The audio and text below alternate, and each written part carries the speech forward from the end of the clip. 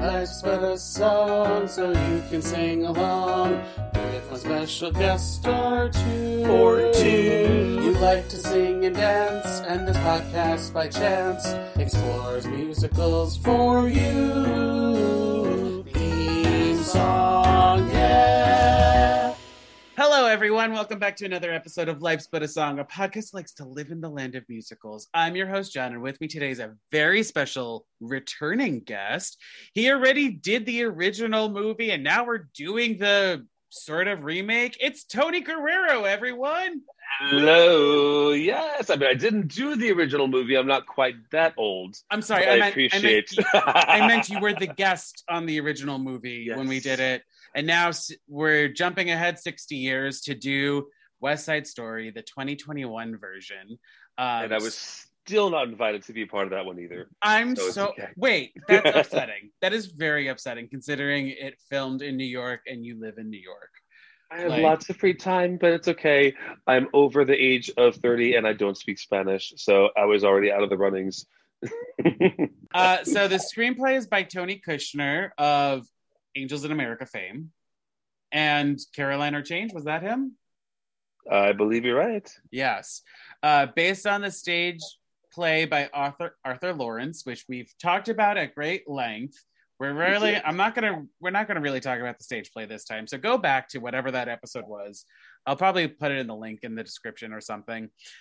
Music is still by Leonard Bernstein, with lyrics still by Stephen Sondheim. However, the director of this movie was another Steven Spielberg. And according to IMDb, I didn't look up the original movie, but this is what this movie's IMDb description is. An adaptation of the 1957 musical West Side Story explores forbidden love and the rivalry between the Jets and the Sharks, two teenage street gangs of different ethnic backgrounds. I feel Sounds about right. I feel like saying teenage is still a little wrong because they seem like they are that weird young adult phase where it's like 17 to 23.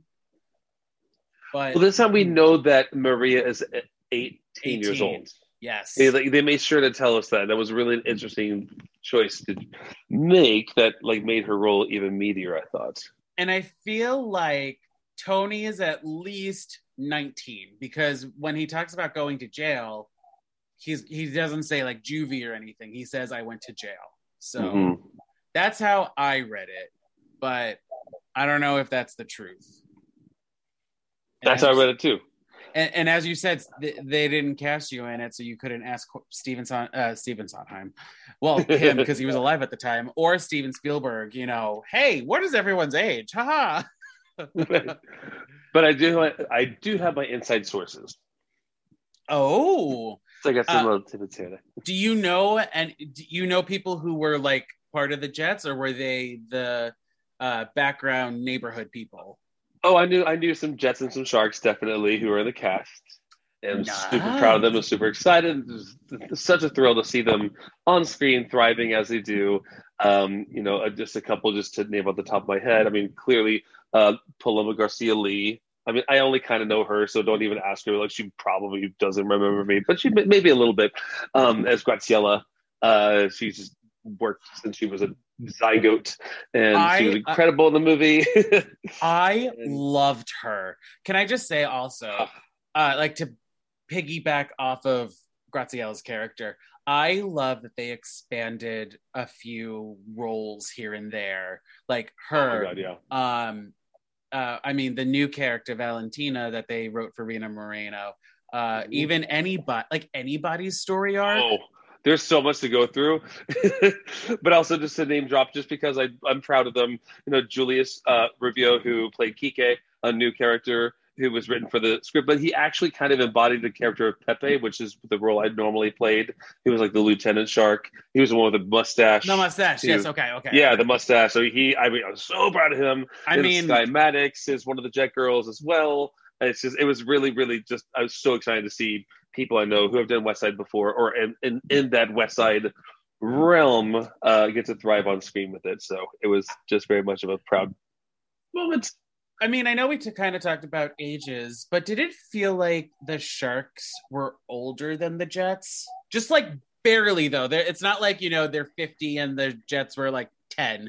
I mean, like, maybe the Sharks were like late 20s and the Jets were like late teens, early 20s, something like that. A little bit because another one, Tenari Vasquez, who is also an angel, so talented, who I've worked with on the original tours, who's done a million Broadway shows and got to make her turn in this, and she was featured in I Feel Pretty.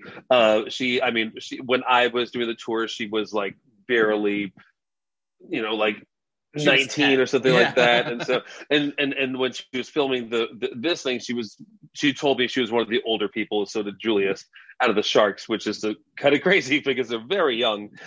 So the Sharks were quite young and the Jets seemed even younger. Spirited, the movie with Action, who I know is also very young, and a really cool spirit to be around.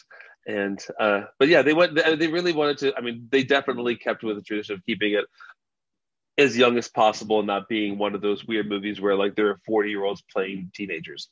Well, I'm not gonna lie, your friend that plays you said the character name was Kike? Yeah.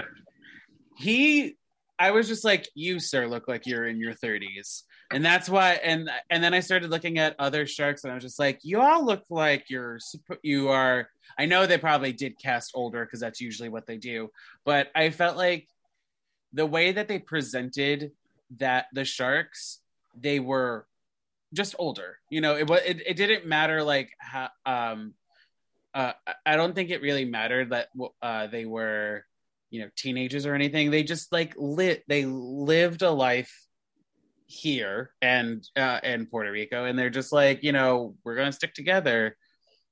And I don't know where I'm going with this. I'm just saying words at this point. I fucking love this movie. I loved the movie. So I'm just going to go ahead and say this. Like, I know we have like a sharp and flat thing going on, but I just was sobbing when I watched it. I loved it. I loved it. I loved it. I can't believe how bold they were in their decision making and refreshing the script and the storytelling and the cinematography and how beautifully shot it was. My just God. The cinematography alone, the photography was just insane. And to remind everyone, Tony here is a choreographer, and I need to like spend probably like 7 hours talking to you about the choreography of this movie, because it felt like Justin Peck, the choreographer, was influenced by what was done, but then made it his own. Is that right? Am I using the right words? Yes, I see what you're saying. Definitely. Yes, the dancers in this film were superb, and I mean the Jets clearly took a little more ballet this time around. Everything was super sharp. We're doing like double tours, triples, and everything. The technique was quite fabulous. Like Dance at the Gym is always my favorite number of the show because it's the lively one. It's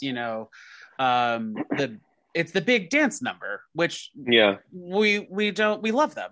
So what I felt like Justin Peck did with this version of it is that he was just like, great, we're gonna take a few steps here and there and then just rearrange them, add new stuff, and make it so lively and in your face that I cried during it because I was very overwhelmed by emotion through the dancing. Because like, not only do you get that they're dancing and having fun, but they're also showing their biases during it, which I loved so much. That like now it's not just the men who are showing hate and anger and hate and racism. Basically, like you have Grazie has a little arc too, where you see her dance at the gym. She's sneering with the rest of the Jets at the Sharks. And then to the point where she then later breaks down when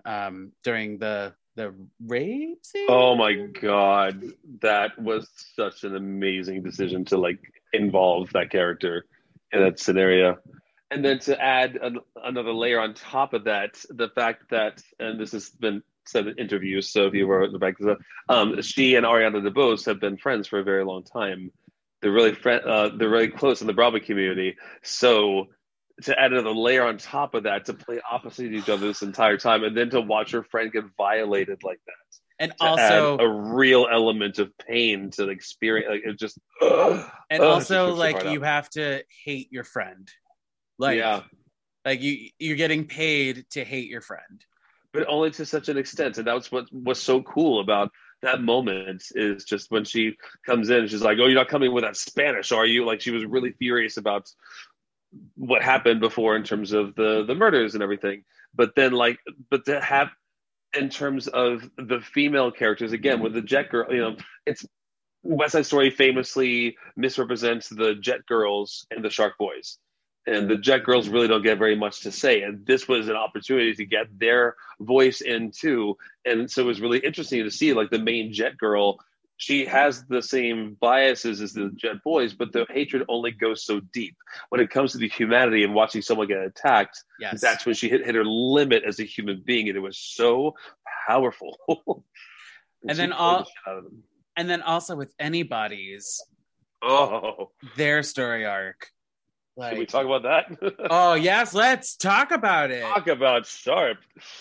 I mean, just the bravery to go full trans with this character was just so ballsy. And they actually, turned down business from foreign markets who wanted to extract that scene because it represented a trans character. And they're like, yeah, no, you get the full movie or you get nothing. So sorry, whatever country it was, we're standing beside this character and the choice we made with it. Yeah, because I kind of want to see now their movie, because there's stuff that happens in this movie where, I'm thinking like right before Krupke, where Anybody's is chased out of the police station and everything, or I know we kind of see this in, I'm also going to try not to compare too much to the original movie with this episode, but we're going to do that right now because that's why we're here, right? And that's why we're here. But Anybody's in that movie, in the original one, if they felt a little too superfluous, this Anybody's was very integral to the plot, the story, the action, and everything, because the little spying that the character does was justified and needed, I felt like, in this movie. Am I Englishing? I hope I'm saying things. No, you are. No, because that's Anybody's always slips in and out of the shadows. That's like what Anybody's is good at, and it's addressed in the stage show as well. That's Anybody's talent. But and that's a conversation for someone. I mean, I'm not really in the position to really adjudicate the gender identity from one to the other. I mean, it could be observed that the original movie Anybody's might fall within the non-binary realm, whereas the new one clearly says I'm not a girl and screams about it and gets really pissed off about being called a dickless wonder. And just really standing behind that and just, I mean, just to hear anybody shit out of anybody and gets to say, why don't you go suck on your sister's titty? I was not ready for that line. No. I was howling in the movie.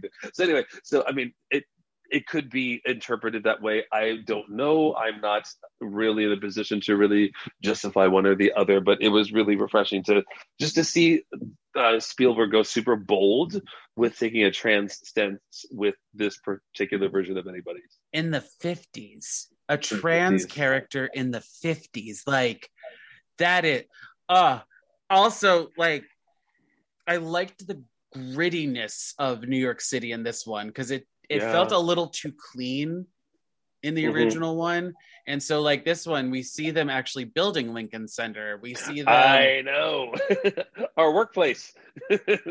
When they showed you the map of Lincoln Center, I started having trigger shakes and everything, being like, no. I'm like, yeah, we did that. We took over the neighborhood, didn't we? And that's a workplace. But I really did appreciate what Tony Kushner did to the script, because it felt like literally read the original and then threw it out and then wrote his own. Yeah, and that's where I'm going to springboard off of my point from the last podcast in terms of the Jets just being indefensible dicks and racists. Mhm. And remember how last time I was saying, imagine the Jet song being sung by the Proud Boys, and how that takes on a whole other meaning in today's landscape of where we are. This movie just took that idea and ran with it. I think they heard me. I think I wrote this. We said a lot. I think we said a lot of things that ended up being in the movie, except for the Somewhere Ballet, which I believe we did talk about and wanting to see it, and they didn't. We could bookmark that, but because I did like what they did with that, so I'm gonna bookmark that for a sharp moment in the future. But I mean, and this is my main sharp moment for this whole thing. And again, I'm speaking as a shark, but I mean, let's be honest. The Jets are assholes. And this movie really leaned into that storytelling, especially by setting up the prologue as them invading the shark territory and starting to trouble themselves and painting over the Puerto Rican flag and just entering their area and just being territorial about everything. And then the fact that they really, really meticulously paid attention to how they rehashed the storytelling for the Sharks. I mean, not only did they really flesh it out more and give them more of a voice and let you get to know Bernardo more, let you get to know Maria more and Anita more and their community, but they went out of their way to also undo the idea that the Sharks are a gang. Because I forgot what the line is when Chyna was trying to join the Sharks and Bernardo was like, no, you can't join.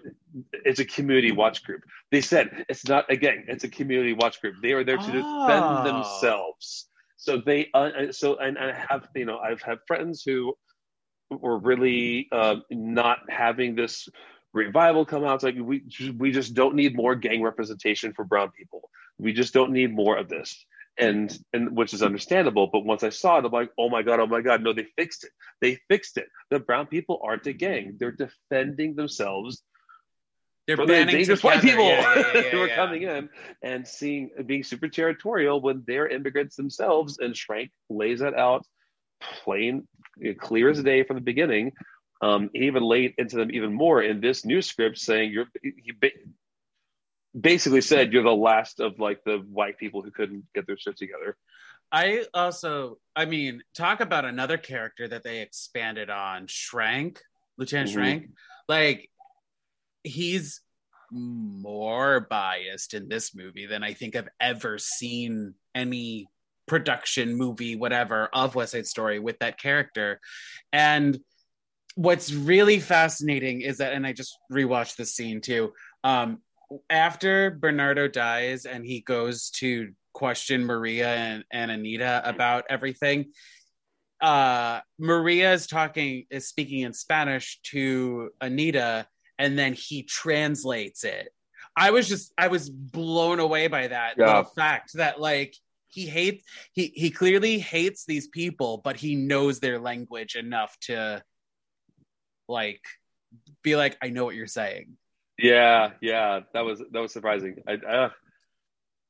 So many, and even just the way they treated Spanish in the movie, how they introduced it so much more. And the Broadway revivals tried to introduce Spanish; it was taken one way or another. But this one really, really felt meaty, and the fact that there weren't any subtitles. Spielberg was basically saying, "Well, I didn't want it to make it feel like one language was superior to the other."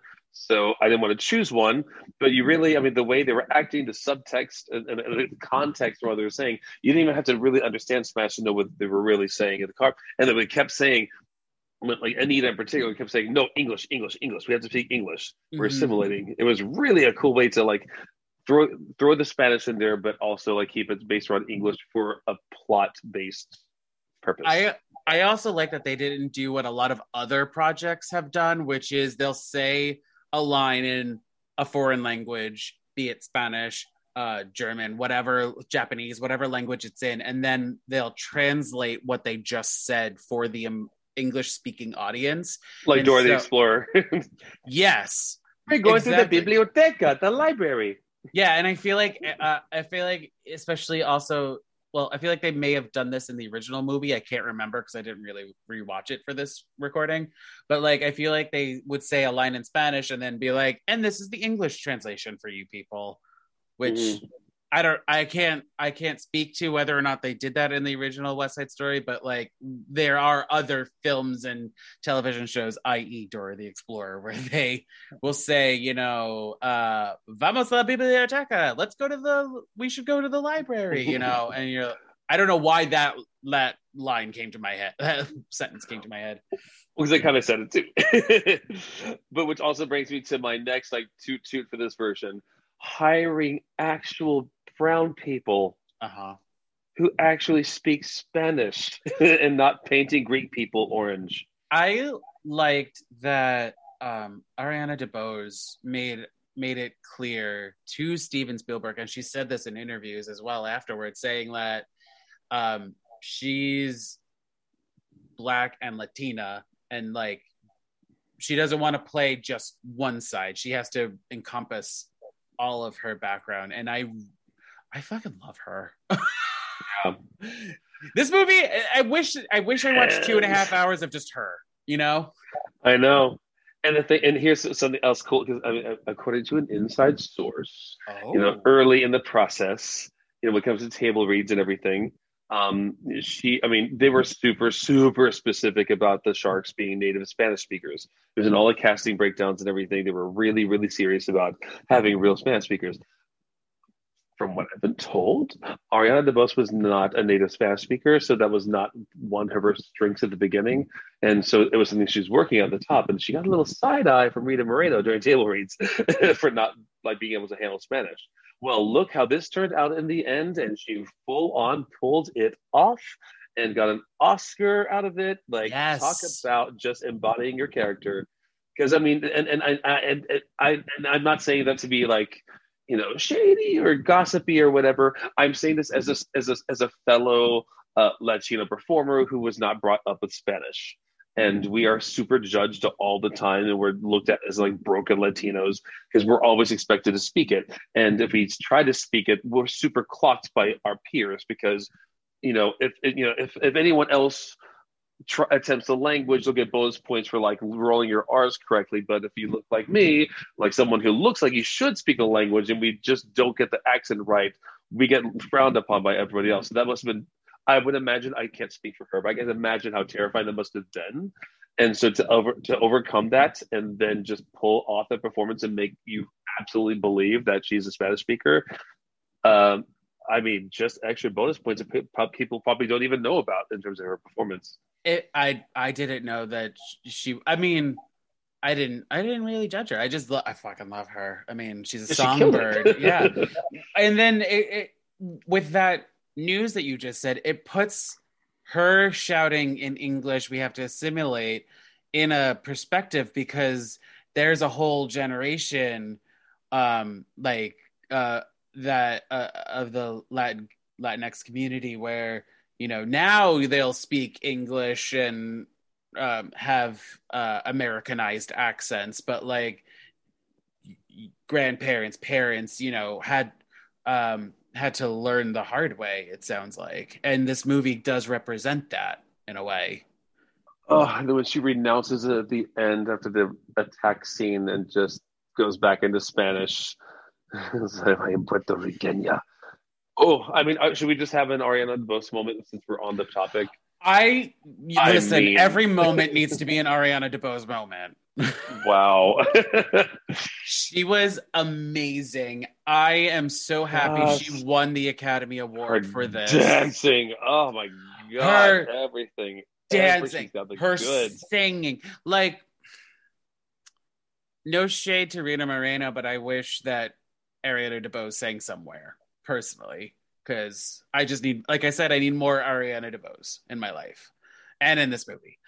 But which is a kind of a good segue into Somewhere. How did you feel about that concept, that it was Valentina singing it and then there was a montage of things over? I loved it. I thought it was so poetic to have a returning cast member, because it made sense in terms of the character, but as an audience member who has, we've all seen the original, we know this is the original Anita, and just to have um, uh, just to know inside that this is the same character singing about the same message, the same problem that happened decades ago that is still persisting. It just spoke volumes. It was so smart to have that character. I mean, again, in the context of the character written for the movie, but also the actor we all know is the original Anita. And it's like here we are. We're still here. We're still divided. We still haven't gone somewhere. I wish they had the ballet though. Still, I like the song. I was gonna say it's like we just can't have a movie ballet, can we? But I can see how that doesn't translate well to screen. Yeah. But I will say I loved how they repurposed the scherzo music for after the balcony scene. Maria wakes up in her bed, and we hear this what's usually the scherzo music, which is the beginning of the dream ballet, which is just all the Jets and Sharks entering like happy land and just frolicking about and just being free, and using that music for like Maria's just kind of like, oh, I'm excited about this new boy, but let's just make it look like I fell asleep because I don't want to get caught on this. It was really cute. It was a cool way to repurpose that song if you're not going to use it the way it usually is used. I also really liked that they added a song in this. They added, I'm going to fuck up the name and I'm so sorry, everyone. La Boriqueña. Yeah. La Boriqueña. Like, first of all, didn't know it was the official anthem of Puerto Rico. So kudos to them. But also the way that they do it, where it's the slow build up into their pride of their country, which then kind of plays into the vibes of like America a few songs later. But I fucking loved it. I love that addition. Yeah, and it's funny because and you say that reminds me of normally when we have movie musical remounts like this, there's always the one, new Academy Award nominated song. That's not what this is here. And what that did, that moment, it actually harkened back to the original stage play and movie, The War Council, when Shrek breaks it up and really calls the Puerto Ricans out for being spics and just really gives them hateful language.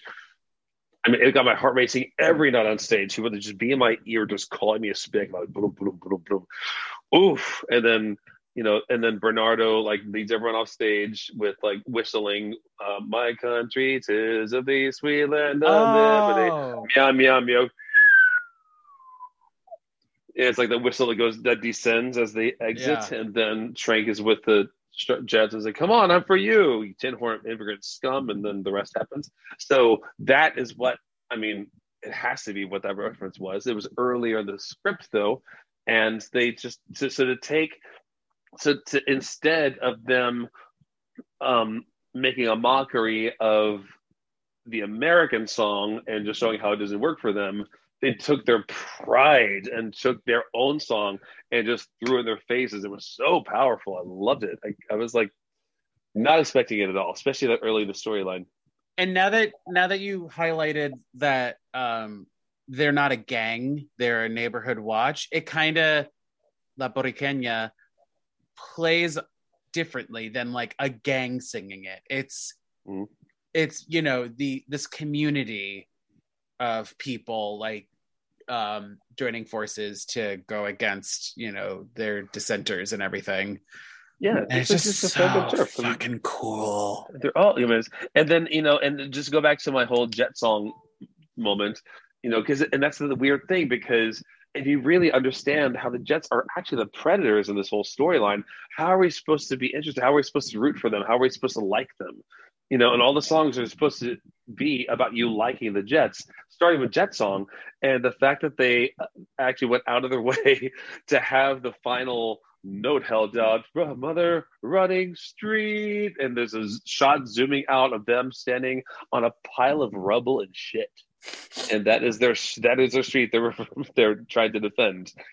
It was really again bold, and it just and that's one thing that was weird a little bit about this movie, because we are acknowledging that the Jets are the problem here. It kind of messes up the storytelling a little bit in terms of the rest of the songs, which brings me to Officer Krupke. Yeah, I see. I know we spent a lot of time last time talking about how they messed with the order, and then this one they even did even more, where "Cool" is now sung by Tony and Riff. Oh yeah, as like Riff saying "Calm your tits." Yes, about the fight, about the rumble, which I thought was I thought that was the boldest move of the entire movie. Yes. To repurpose "Cool" into that, because I mean, you would expect the audience to be like, "Oh, I can't wait to see the new Cool. I can't wait to see the new Cool." You're not getting a new Cool. We're redoing Cool, and we're going to make it really intimate and completely retell the story with. I mean, again, I was like, that is ballsy, and I personally thought it paid off really well. I mean, I'll be joined by other people who really wanted Cool to be what it was, and here's the thing, and this is all connected to what I was connected with the Jet song and the way the Jets are seen and the way they're portrayed and Krupke and all that. And this is one thing that I was kind of missing in this one, and it's weird because, again, exactly what I said. Once we recognize that the Jets are awful people, it's kind of hard to root for them and think they're funny and just kind of be charmed by them. But at the same time, by inflating the shark side of things story-wise more, we really lost the Jets. And when normally with the Jets, we are usually captivated by action, the hothead, and Diesel, the muscle, and Big Deal, the funny one, and A-Rap and Baby John. We really get to recognize them throughout the storytelling, and we really lost that here. Yeah, and I couldn't tell you which one was which. You can't tell who's who, and they barely say names, and by the time we get to Krupke, we can't tell who's who. So, but at that point in the story, especially the stage play, we know who the smart ass is, and we know and then when it comes to Cool especially. And here's what's interesting, and my husband JT pointed this out too. So what they did here by fleshing out the character Tony so well, which we all needed. You know, it's kind of a throwaway character. You can be a throwaway character. But we really got to know him. He almost killed someone, and we see why he fell away from the Jets. But now the way they repurposed everything, we kind of took Riff, and they kind of turned Riff into action. And then action got lost along the way. So Riff is usually the steady leader who is in charge of the Jets, trying to get Tony in for a good old time as usual. But Tony kind of became a little more of a Riff by being still involved in Jets, and Riff was more irresponsible and reckless, like action. And to the extent that you needed someone to sing Cool to you. So Cool in the show is Riff talking to action. Cool in the movie, Riff is dead, so it's Ice Cube or whatever his name is, Ice.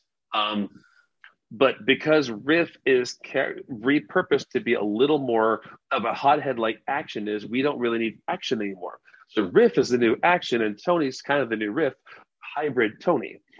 And so Cool was a whole new recipe, and all the pals that we normally are used to, it's kind of silly maybe if you think of it that way in the stage show. And now there's a gun involved, so they to kind of reinterpret what the pals mean with the final pal Riff giving a pow to Tony. It's like, this is the line in the sand, you're with this or you're not. That was super powerful. Wow. Oof. Yeah, I mean, I just really I liked the reordering of songs, because like we talked about how in the stage version G Officer Krupke happens usually after the Rumble, right? Which is crazy, which is weird. And then in both movies they put it before the Rumble, and so I know in this one we don't know who the characters are, but like I don't care.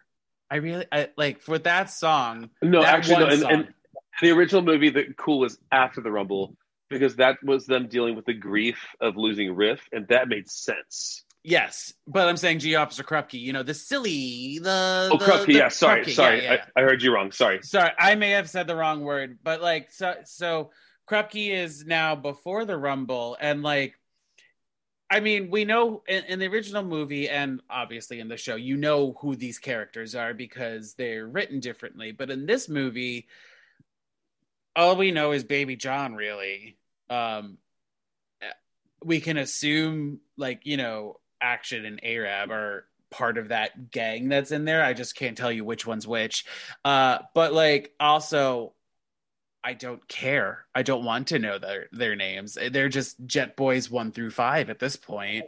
And in G Officer Krupke, I liked that they actually set it in the police station, and the boys are just again, they're villains. They are wreaking havoc in a police station while also, you know, telling the story of Officer Krupke, the song that we all know. But I feel like those were there any other songs that moved around? Not. Yes, America. America is a different day in this movie. So yes, America's usually the night of the dance, and here it is the morning after. Yes, that was fun. Also appreciated that because this movie totes the line between film and theater, I feel like. And so with that song, America, they were like, we're going to make it a little more theatrical. It's still a movie, but like, you know, we're going to have them run around the streets or play with the fabric bolts and everything. And I really did love that. I really did appreciate that. And again, more the community involved. It was so cool to have the entire block and have like the kids join at the end. You really just got more of a sense of the whole community. Yeah, the just like kids. I appreciate like bringing the whole community in for America and not just having it just be that one group. It was really fun, I thought. Shot during a heat wave. Well, this movie and In the Heights, wasn't it like a week apart from each other? You know, like one did their stuff and then like a week later it was the next one. Something along those lines. I heard they were like right around the corner for each other a couple times. Oh, really? Oh yeah, no, we were all like saying, "Okay, big love for all of our friends who are like shooting West Side Story in the Heights in the heat wave." Like apparently Ariana DeBosa's heels melted on the concrete doing what? America. Oh my god! Yeah, it was like in the hundreds that day of all days for one of the. I mean, I don't know how many days they shot America. I do not think it was only one day, but one of them it was just like a heat wave, and I can't believe watching it back. I'm like, how is no one sweaty? How funny would it be if that's also the same time that they shot the pool scene in the Heights? Like, okay, it's a heat wave, get in the water. And that was apparently freezing. It was cold. Like the water was cold. It was overcast. Don't get it twisted. It looks like it was a fun summer day, but we were fucking freezing. So, my God. I wrote all these questions. Oh, I have one last question for you before we get potentially into Sharp and Flat. How did you feel about the portrayal of Chino in this movie? Really cool interpretation of Chino, I thought. Yep, he's another one that they like rewrote basically everything. You know, and especially the moment during the Rumble when he and Tony are both trying to break in at the same time. That catch each other's eye. That moment was because in this movie, I'm going to say a bold statement. Please, you know, knock some sense into me if I'm wrong. I feel like Tony doesn't really care about the Sharks. Like he wants to be friendly towards Bernardo because he's in love with Maria. And I felt that more in this version than in any other version. So like when he sees Chino, he's not like, ooh, I hate you, I'm against you. He's just like, yo, help me out here. Yes, he's self-serving. It's all about what he wants. Right, but I completely agree with you. But he's also not like like especially then when he goes into the rumble, he takes the punches. Like he doesn't want to fight. That's not Yes. his goal. And it seems like, you know, with this battle between the Jets and the Sharks, Tony's just like, listen, did jail time. I learned a little bit. You all are cool. Like, I don't care. Like, you know, please don't kill me. But like, Yeah. you live your life. I'm gonna live my life. But he also kind of fetishized her Puerto Ricanness a little bit in the script because he was talking to Valentina. I was like, I want to be a doc. I want to find my own Puerto Rican. I'm like, ew. Well, yes. Is that Yes, I meant is that why we're here? I meant as the like Jets versus Sharks, you know, because Oh, yes, I agree. it's easy for Tony to side with his Jet brothers. People. I'm gonna just say people. But in this one, it doesn't. In this movie, it doesn't seem like he does that as readily as like other productions Because he said on the subway with Maria, which I love that they actually had a date. Oh my God, yes. And on the subway, he's like, well, you know, Bernardo started by coming in when we were together. I'm like, oh, no. It goes deeper than that. But I see, this is how you see it. He sees it as Bernardo starting it because they were together. But he did not seem to acknowledge how much more deeply rooted the whole battle is. Oh, yes. He said it. He admitted it on the subway. But, I did like that they put one hand, one heart in a church, or in a chapel like thing. Those are cloisters, right? I believe I was just there. Was. I was just there last weekend. I watched the movie, rewatched it on the plane. It was like, wait a minute, I was just the cloisters. I'm like 90% sure it was the cloisters. I like that this movie also like expanded past the West Side. So I mean, like, yes, the West Side of New York City, like that's where it's always going to be set and everything. But like, you know, they went on the date. We see Maria cleaning at night at, I don't remember the name of the store, but it's kind of like a Bloomingdale's. It's in like a way. Macy's or something. Yeah. So I like really appreciated that they like not only expanded some characters, but they expanded into different parts of New York City. So yeah, and they got to go on one date, which is funny because when Tony's trying to learn Spanish from Valentina and asking like, how do I say I want to be with you always? And she's like, really? It's like, you don't want to go to a coffee date first? You don't want to have a cheese sandwich? You don't want to have like a raisin bread first? And I'm like, that was really cute to like just acknowledge how hasty this entire storyline is. Like it was like the property commenting on itself in a fun way for a moment, to be like, yeah, these people went really far really quickly. You can't just have a date first. You're gonna just run off and do one hand, one heart. So that was fun. I loved it. 2-2 for that one. Is Bernardo always a boxer, or did they add that for this movie? That's new. With an interesting like expansion of his character. I loved it. I mean, I thought it was canon, you know. Like, but I just like that little detail, you know, the little details here and there that they added made this movie better. Well, here's the thing, and I said this last time, is the Sharks have always been so underrepresented in terms of their voice and their story and their humanity before. And in the stage play in particular, and also the original movie, all they had was that one pre-America scene where you get to like fall in love with them for like a minute. And you get to hear what their struggles are and hear but this movie expanded so much beyond that. And you got to really get to know them as people. And so they added like that particular detail for Bernardo. They gave him like a goal. They gave him like something he works toward. They gave him a backstory. They gave Maria a little more age and the fact that she worked and supported herself. And she's not just some like little kid like she can tend to come across as in previous adaptations. She had a lot more balls. Maria had balls.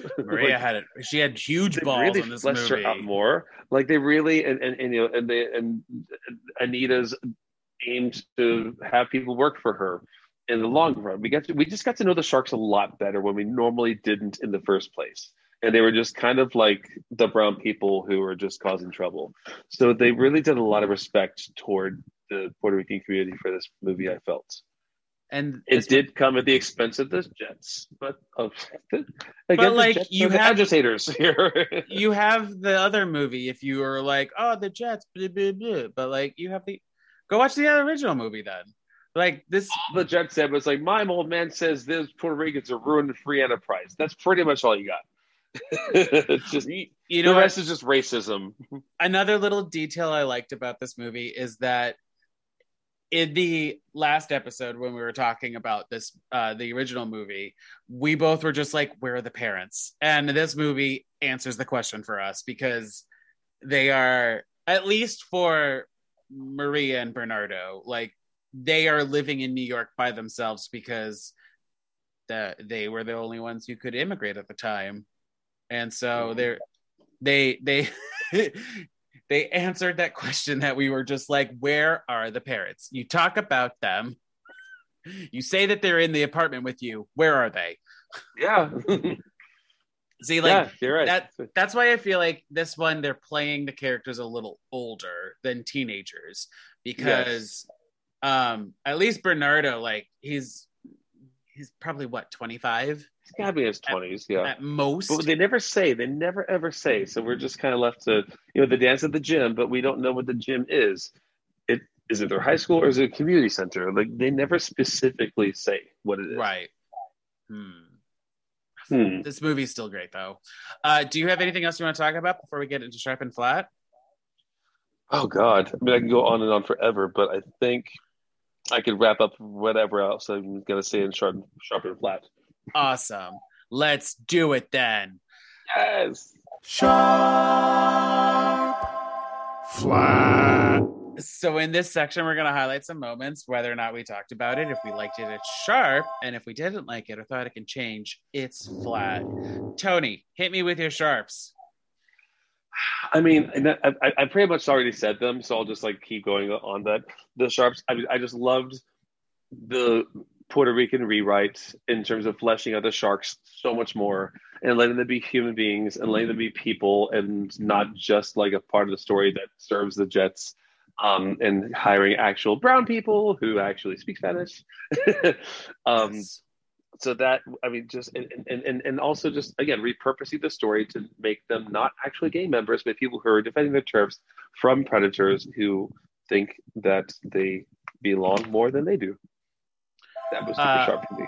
I agreed with you on this, on the script. They expand. It's not the original West Side Story. It's like through the conversations that we as a society have been having, and so now we get more, and we get to they add things for other people too that you get to appreciate, and we get to now continue this discussion and grow more about racism and violence and all that. Sorry, I'm very emotional today. I also fucking loved Rita Moreno, Dance at the Gym. They're both sharps, always and forever. I love the woman in the precinct. Yes, oh my God, that love hooker her. was everything. Huge sharp for that hooker. I also really like the fine, like I know I talked about the fine line that this movie takes, where it's between what's theatrical versus what's film, and like I die laughing in Maria when all the lights are turned on and you see it's a janitor turning the lights on. Like, think shit like that. Mm-hmm. I'm laughing my ass off. And then my last sharp, and I saved this for last on purpose because it's a doozy. Where did you rewatch this movie?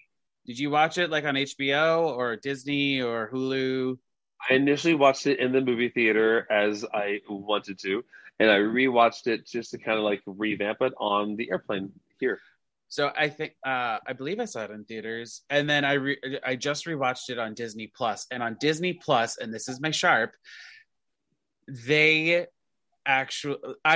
now watch these movies with closed captioning on because I sometimes miss something or I'm looking something up or what have you. They have in the closed captioning the actual Spanish lines. They don't say speaking Spanish, which is what a lot of fucking movies do, and it annoys the fuck out of me. So I applaud the decision that they made to actually write out the lines in Spanish, because I mean, to sound stupid, like, I know a little Spanish, but I know it better reading it than I do hearing it. So like, me too. I was able to translate, and it was amazing. That's cool. Yeah, so I mean, if you're gonna watch the movie, watch it on Disney Plus, because they caption everything. So every once in a while in this section, I have what I like to call a natural. It's neither a sharp nor a flat, but I still need to talk about it. And for this movie, I have a weird thing about the costumes. Where it feels like they're hitting the nail on the head too hard with the colors stories, but like some of the dresses are beautiful. Like I'm a little torn, because especially like in the beginning when we were talking about the Jets during like the prologue and into Jet Song and all that, they're all just like in dark blues and very like depressing looking. Like, I know they're supposed to be they're like the antagonists in a way, and they are hoodlums and all that, but like, I mean, did we all need them to be in dark navy blue? Like, because we needed the sharks to be in like ambers and auburns and the warm colors. Did we radiated? It's Dance to the Gym. I'm like, they all got the memo, didn't they? Yeah. Oh my God, Dance to the Gym. But then also, like, I can forgive them for America, because like, I'm obsessed with Ariana DeBose's yellow dress. Oh my God, yeah. And also, like, in America, that they had women in pedal pushers, the pants and everything. I was gonna say that was a nice touch. That was a nice touch, but then like, and like, it was still very colorful and still like the warm palette and everything, but it didn't feel like too much in my eye during America, at least. But like that beginning, I was just like, God, give me green. I want green. I can see that. Okay, do you have any flats for this movie? Did I go through my sharps? Oh, did you go through your sharps? I'm sorry. I thought I just did one because I wasn't sure we were like back and forth. I got a lot of sharps. I mean, I love. Keep going with the sharps. But then. I will say, then one of my favorite sharps was the moment after. I mean, this is an unfortunate moment, but after the Anita attack scene. And the satisfaction of having Valentina come out as portrayed as Rita Moreno, who played this moment decades ago, come out and have the satisfaction of ripping the Jets off of her and being like, get off of her, you pieces of shit. And then to talk to them was like, you're rapists. To finally say it to them. To finally, like, because, that scene's always handled very delicately. And, when we're doing it on stage, it's always the taunt scene, and it's handled very delicately and, with a lot of love for the performers and everything. But so seldom do we actually just call it what it is. And so to finally have the satisfaction of having the original Anita, movie-wise, Cheetah, we're not discounting you, but the original movie, Rita, Anita, finally just call them rapists and just say what it is and say what that scene really was, and not dance around it and just be ugly about it. It was really visceral and gut-wrenching and hard to watch. And again, and to add that element of having Graciela outside pounding on the glass, screaming and crying, don't do this to her. Oh God. And then have the extra elements of having this new Anita step up to Valentina, basically saying, you're a traitor. Like, you are not my sister. You are not my anything. You chose them. It was just such an interesting standoff. It has made an already tense scene even more tense. And then she goes in and renounces her Americanness. Oh God. I can't wait to see what Ariana DeBose, like, their career goes off onto. Like, I mean, I do love her in musicals because she is a songbird, but like, you know, to do other roles left and right, I am excited. I am so excited to see her like grow as a person and an actor and performer and everything. Ah. Do you have any more sharps while we're here, or do you want to go into your flats? I mean, I have so many sharps because I just love the film, but I guess we could go into flats because I could just do sharps forever. So basically, what we're saying is that we're both are sharping the whole movie. I mean, yeah, I really, really did like this thing. My flats are are controversial. My flats are a little stupid and nitpicky. So, ooh, I love it. Let's hear you. Okay, so not enough Ariana DeBose for starters. That's a big flat.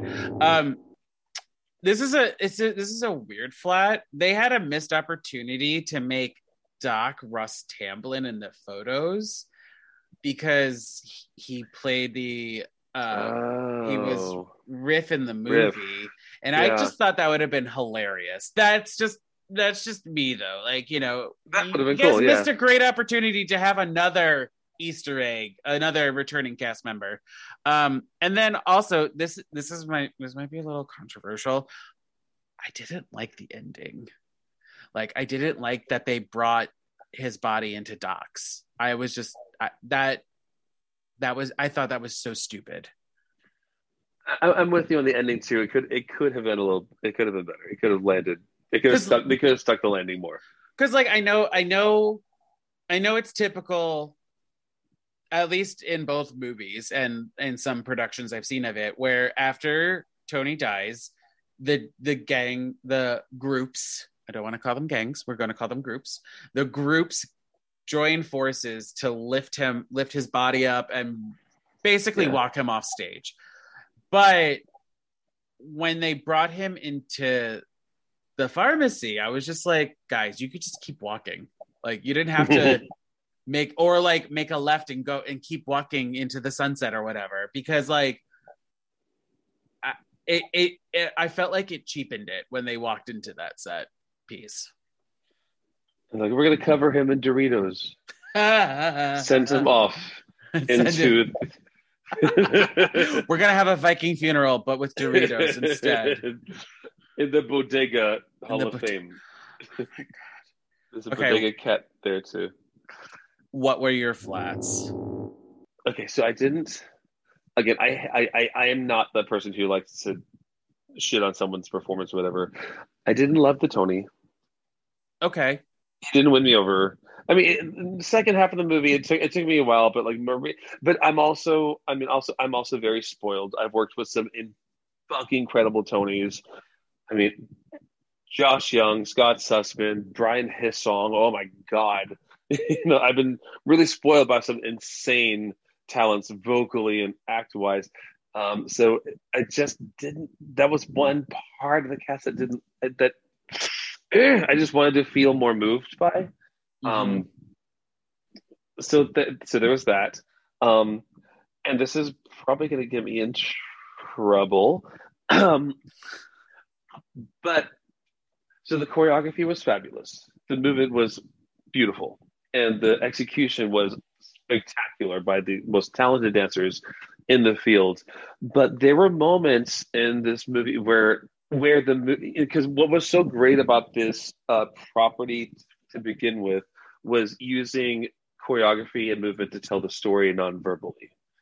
And I felt like we didn't do that so much here as much as originally. It was more pedestrian, which was great. Prologue, much less danced.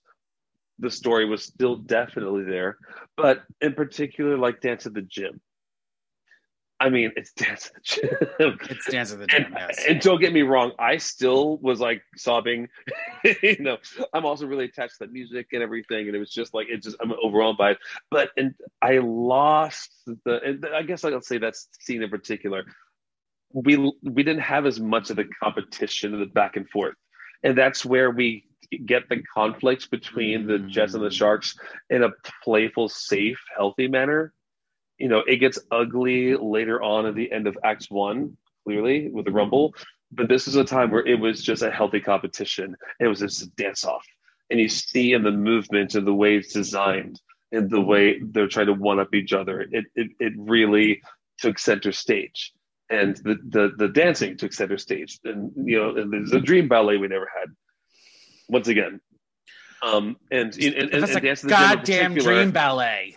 right? But Dance of the Gym again, they're dancing their asses off. Do not get me wrong, Right. but it kind of served a little more as a background, as a foreground action of Tony and everybody else, and they kind of put the action of Dance of the Gym as a background, as a secondary background element. And that made me a little sad because that's just such a part of the story for all of us. I don't know if that is Justin Peck or Steven Spielberg or both in a way. Because like the other stuff that they cut out, especially during the prologue with all like the typical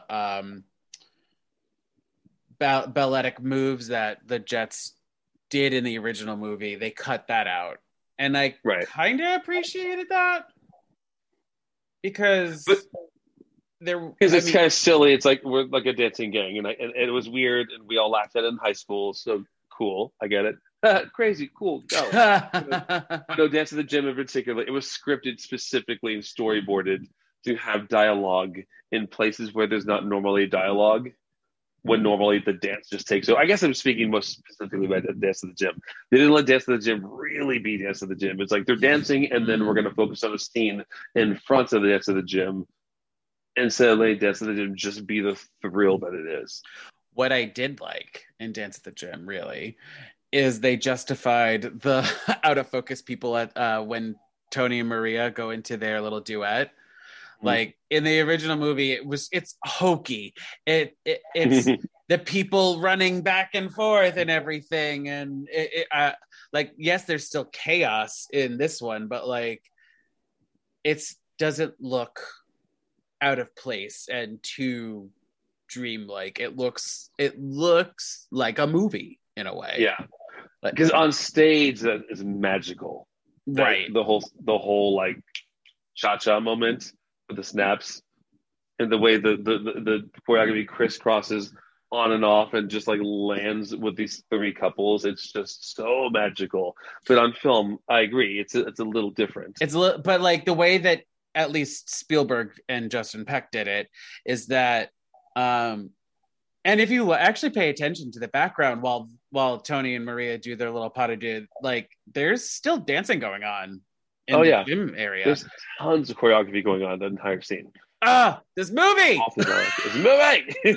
This movie is beautiful! Everyone needs to watch it! Fucking beautiful! I think I know the answer to this, but would you add any of these songs from this version to your Life's playlist? I mean, I just wrote all of them. I always love the music of West Side Story. I guess the easy answer, I mean, this can go a million different ways. I mean, Dance of the Gym, it's in my heart, it's in my blood because I've done it so many times. That's a whole different situation. I like the hope of something's coming, especially when the air is humming and the way the violins are near the end. It's so magical. It always just like makes my heart go. But I would say Somewhere, and I love how. Ooh, are you ready? How Ariana DeBose masterfully crafted her Oscar acceptance speech for this role by basically saying, "I am a queer Latina out woman."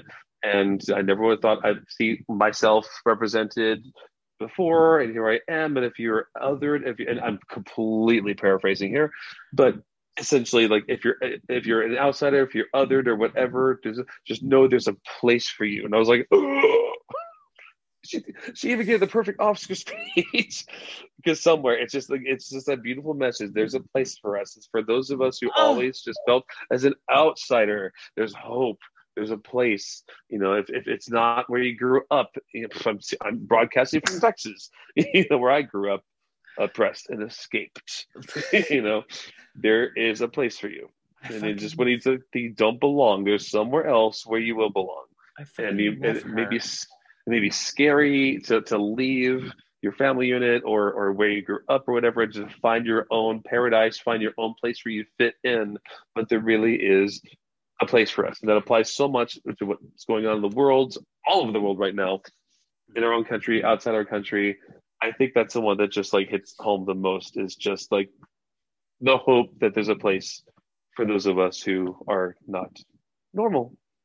Well, are considered othered, quote unquote. That's what I mean. Yeah. Tony, on that note, we're done. We're done with the episode. We did it. Is there anything you want to plug or promote? So yes, I am at Broadway Dance Center online and in person. My current schedule is Mondays, Wednesdays, 8 o'clock till 9:15 p.m. Eastern, both hybrid. It's hybrid, both in person and online. And I have an in-person only class on Thursdays, 8 to 9:30, in person only. So again, Broadway Dance Center, burlesque jazz. It's a sexy workout you never thought you needed. It's all levels. It's for everybody. And speaking of there's a place for us. That is exactly what I do. It's a safe space for everyone of all levels, all backgrounds to just vibe, celebrate each other, build each other up, cheer each other on, and celebrate yourself. And just have fun. And it's a workout, but it's a sexy workout. And you get your plies in, but there's stripper plies. So stripper heels are required. No, there is no shoe requirement. Your sexy is not in your heels. You can be barefoot, bunny slippers, whatever you want. You can come in an outfit. You can come in your pajamas. Whatever makes you feel strong is what you should come in. But it's all about inner confidence and just kind of building yourself out and just finding a place where you can just freely twerk and love yourself. Oh, that's amazing.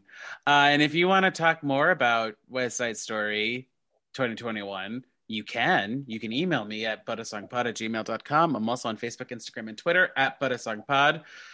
What did you think of the song order? Are you with Tony with Tony Guerrero, I should say, with his thoughts on Dance at the Gym, and on the character Tony? And if you want to be part of the next episode's conversation, we're going to be talking about Voyage of the Rock Aliens. Fucking finally, I'm so happy. Yes! I need to catch up on that. Such a good movie. Such a great time with Tony. Thank you so much. We need to figure out what you're coming on to do next. I don't know yet, but we'll find something. Yes, but I do love it here, so thank you for having me. I really appreciate it. It is a safe space. Safe space. It's a safe space that everyone's going to listen to. So, bye for now, everyone. Special thanks to Justin Johnson for creating the podcast's artwork and to Nick Bombasino for composing the theme song and the jingles in this podcast. And thank you to CastBox for hosting this podcast. Bye again, everyone, and have a musical day. Happy spring.